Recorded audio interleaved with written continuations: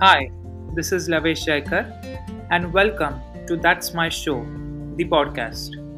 Today on the show, we have someone who is on a mission to revolutionize Indians into Fin Indians, that is, financially independent Indian.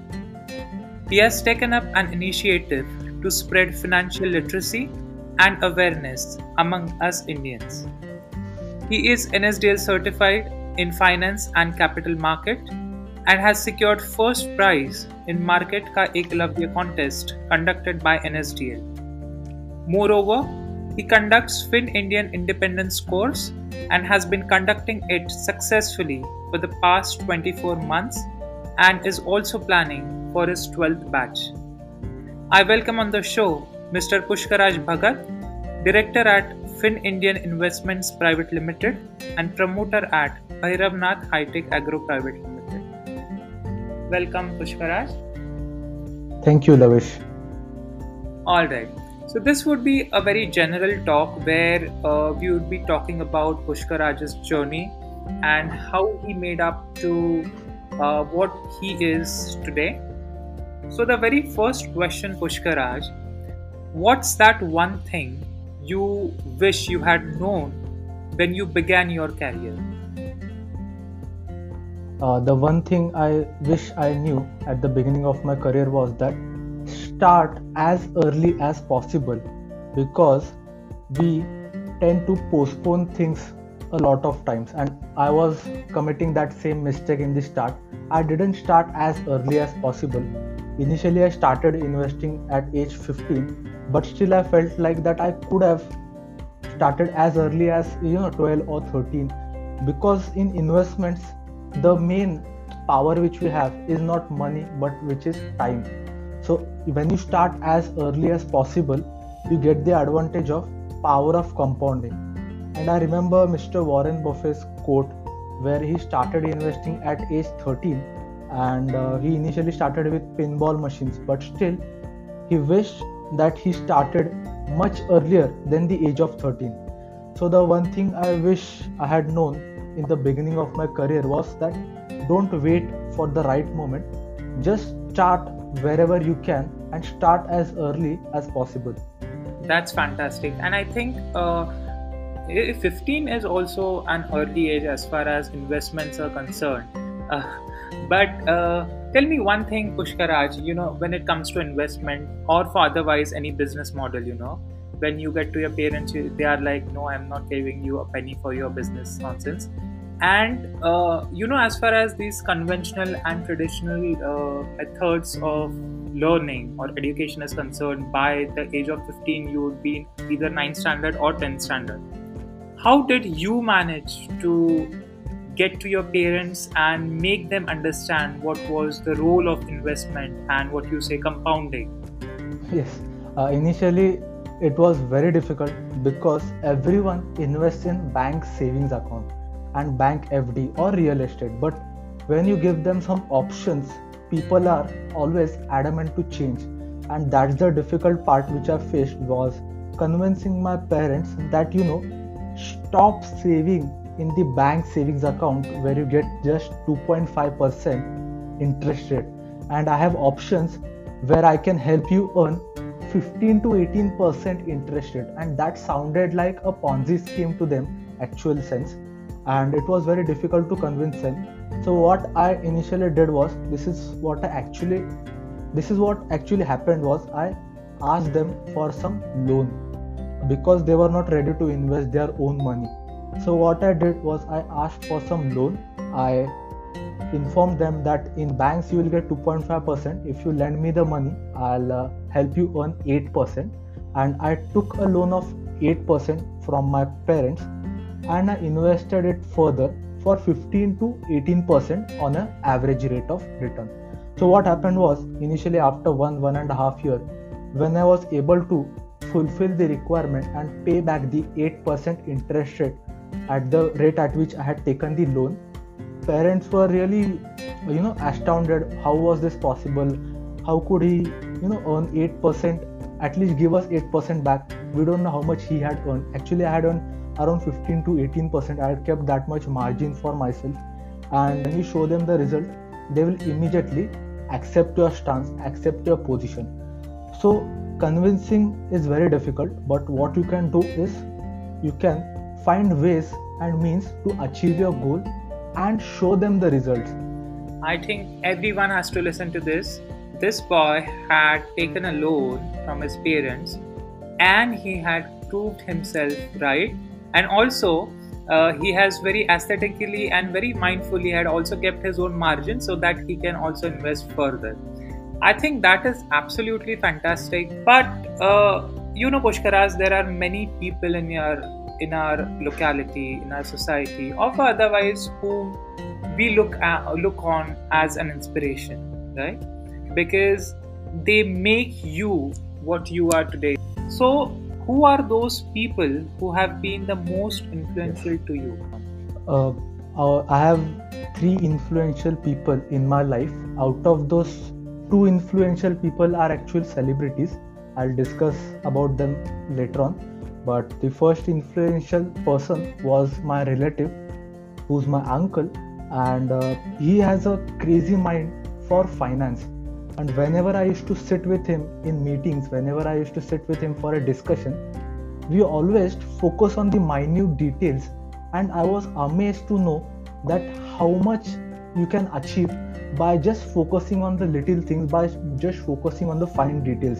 And my interest, my love for finance generated from that point of view. Whenever I used to discuss some points with them, we used to go down to the cost, we used to find the break-even point, we used to find the profit margins, we used to try to reduce our cost, we used to increase our volumes. And when I used to discuss these points with them, I used to get amazed by the amount of knowledge which they have. And I asked them once that from where did you collect all this knowledge, or where did you achieve all this experience and knowledge? The only answer was taking actions. They did not read anything from any book, or there was no one to guide them in that sense, but only taking actions, taking steps, and anticipating the results. And that's what was very influential for me at a very young age. The second influential person is Elon Musk, as Elon Musk is influential for everyone. But why Elon Musk was influential in my life was because in the year 2002-2003, Elon Musk sold his startup, which was PayPal. Initially it was X.com, then they merged into PayPal. Elon Musk received $180 million in 2003-2004, and he invested $110 million in Tesla and $70 million in SpaceX. So whatever amount he received out of the $180 million, he invested the whole amount.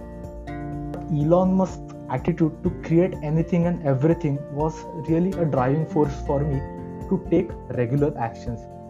The third influential figure for me was Mr. Ranveer Alabadia, who is the founder of Beer Biceps YouTube channel. Whenever I used to feel that what we are doing is enough, or do we have to strive further, I used to go to Ranveer's YouTube page and Ranveer's Instagram page, and there I used to always find motivational videos, motivational posts, where we used to get motivated by just reading and listening his podcast, listening his videos.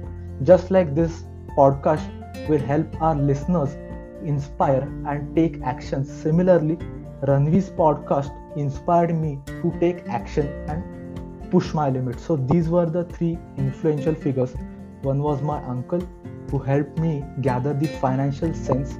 Second was Mr. Elon Musk for creating anything and everything. And third was Mr. Ranveer, founder of Beer Biceps, who helped me understand and helped me push limits further. That is fantastic. I mean, you have 3 totally different personalities with distinct yet very generalized thought processes. And I believe that I have taken the charge of learning from the mistakes that I do, right? And that is how we evolve, we transform. So to the next question, Pushkaraj, I would like to ask you as I said, we learn from where we fail, and we evolve and we transform. And that is totally okay, because I think there is no one in this universe who has a very straight graph. I would like to ask you, what is your biggest failure and what did you learn from it? Just like you said, that no graph is straight. Even in a stock market, each and every graph which you look at is never a linear graph. There are always ups and downs, crests and troughs in the market graphs also. And failures is very important, because if you don't fail, that means either you haven't tried that many times, or you are just waiting for the right moment. The first failure, which was a very important failure, was doing everything on your own, not taking help professionally. That was one of my biggest failures, where I tried doing everything on my own. I tried researching on my own. And what happened in this case was that things were slowed down to a great extent, and my action taking ability reduced drastically. So what I learned from this was, you should sometimes take professional help, because we Indians have an attitude of jugaad. What happens is that we try to do as much things on our own, and what happens is our future becomes a jugaad rather than something professional. Whenever I think about this in detail, that if Shah Jahan would have asked for 3 quotations and selected the quotation with the lowest price, maybe today we couldn't have the Taj Mahal in its grandest figure as we could have earlier. So what I'm trying to summarize in this is, take professional help. Take help as much as possible. Ask people around you and they will help you, because while gathering my investment knowledge also, initially I was reluctant to take courses. I was reluctant to take professional help, because we have to pay some money. But take it as an investment in yourself and achieve 100% productivity from the same. So it is so right that rather than actually pondering towards many things that are there available and getting confused on to the things that are available, it is very important that you take professional help. And nowadays, many a times, even this is not only related to as far as investments are concerned. As you said, Indian minds, are a kind of jugadu minds. They would try, but it is not necessary that every time it is going to work. But speaking about stock market, Pushkaraj, many a times when it comes to stock market is taken to be a very uncertain market. You would never know what goes up, what goes down, which company has its stocks down and up. So when it comes to stock market, or for otherwise your profession, what is that one common myth about your profession or your field that you want to debunk? Yes, that's a very good question. The biggest myth which I've encountered while having conversations with people, having conversations with professionals, is investments are risky, but having no knowledge, being uneducated about financial information, being uneducated, being financially illiterate is the biggest risk today which we have. Because people say investment is risky, you invest in stock market, you will lose all the money. Obviously, if you do not know where to invest, how to invest, and you do not have the sufficient knowledge, and if you just hear something from somewhere, invest your hard-earned money, you are obviously going to have a considerable amount of damage to your financial success. So the biggest myth which I've encountered is stock market is very risky, you will face huge losses. Yes, but being financially uneducated and illiterate is the biggest risk. So what I try through my course, which is FinIndian Independence course, is financially literate as many Indians as possible, because today India is going to grow at a pace where around 2030, 2035, India will become an economic superpower, and no one is going to stop. So if India is going to be a superpower, definitely Indians should benefit from this rise in economic growth. So that's why through my course I am trying to debunk this myth that investments are very risky. Definitely, but if you take calculated risk, you're definitely going to increase your probability of success and gains in the financial future.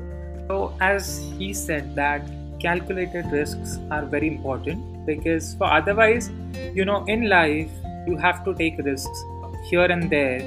But let me know, Pushkara, as far as your opinion is concerned, how far should someone rely on a financial advisor in the present scenario? I have an excellent example to counter this. You want to travel from Mumbai to Pune, and you have booked a cab, and the cab driver is a toddler. The cab driver is a toddler. The probability of you hitting an accident is as high as you dying. So this example is fitting in the financial world, where handing your keys, handing your hard-earned money to an individual and hoping that he will earn you as much money as possible is exactly same like handing your car keys to a toddler and hoping that he will take you from Mumbai to Pune as safely as possible. So this is the best example which comes to my mind. That's why I'll recommend you guys is take the initiative of learning things as much as possible, because it's your hard-earned money and you don't want that hard-earned money to be wasted. You should take opinions from 2 to 3 different people and gather their perspective, gather their mindset about investing. But definitely, if you're earning enough money, you should at least take some initiative to gather some knowledge about finance or investment, so that at least you can counter the perspectives and objectives which your financial advisor is putting in for. Because what happens is that financial advisors are incentivized to offer specific products to your parents, to your people around you. Whenever you approach a financial advisor, definitely 8 out of 10 are financially incentivized. So what happens is, when you go forth, you take some professional help, there is some part where transparency is lacking, and they give us products of investments where insurance and investments are mixed together.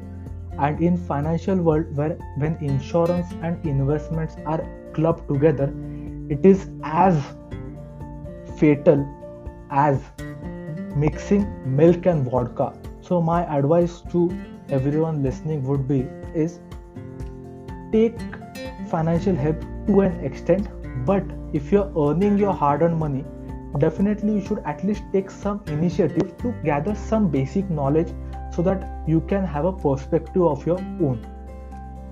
That was a very potent example. Rather than handing over your keys to a person who is new to the market, who is himself understanding the market strategies and marketing, take it yourself. At least to some extent, it is very important to have a reach to whatever you are doing, you are earning, because that is your hard-earned money. I got to know that what your status says is your time is limited, so don't waste it living someone else's plan. So why do you think that, as you said that it is okay to take professional help? So if someone is giving you a foolproof plan, what's wrong on working on that plan?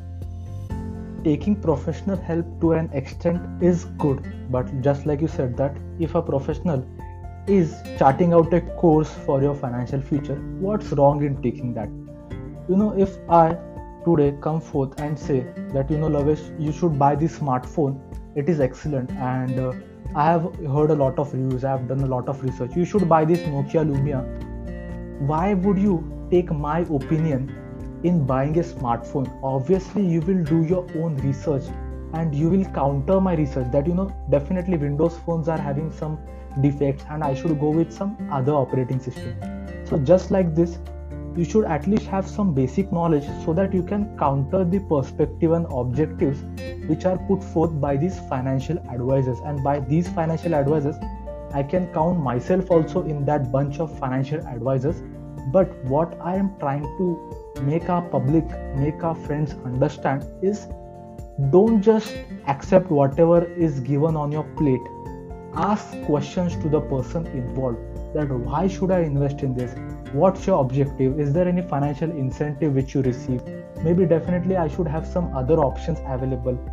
There should always be room for negotiation, because if you want to succeed in life, you should always know how to negotiate.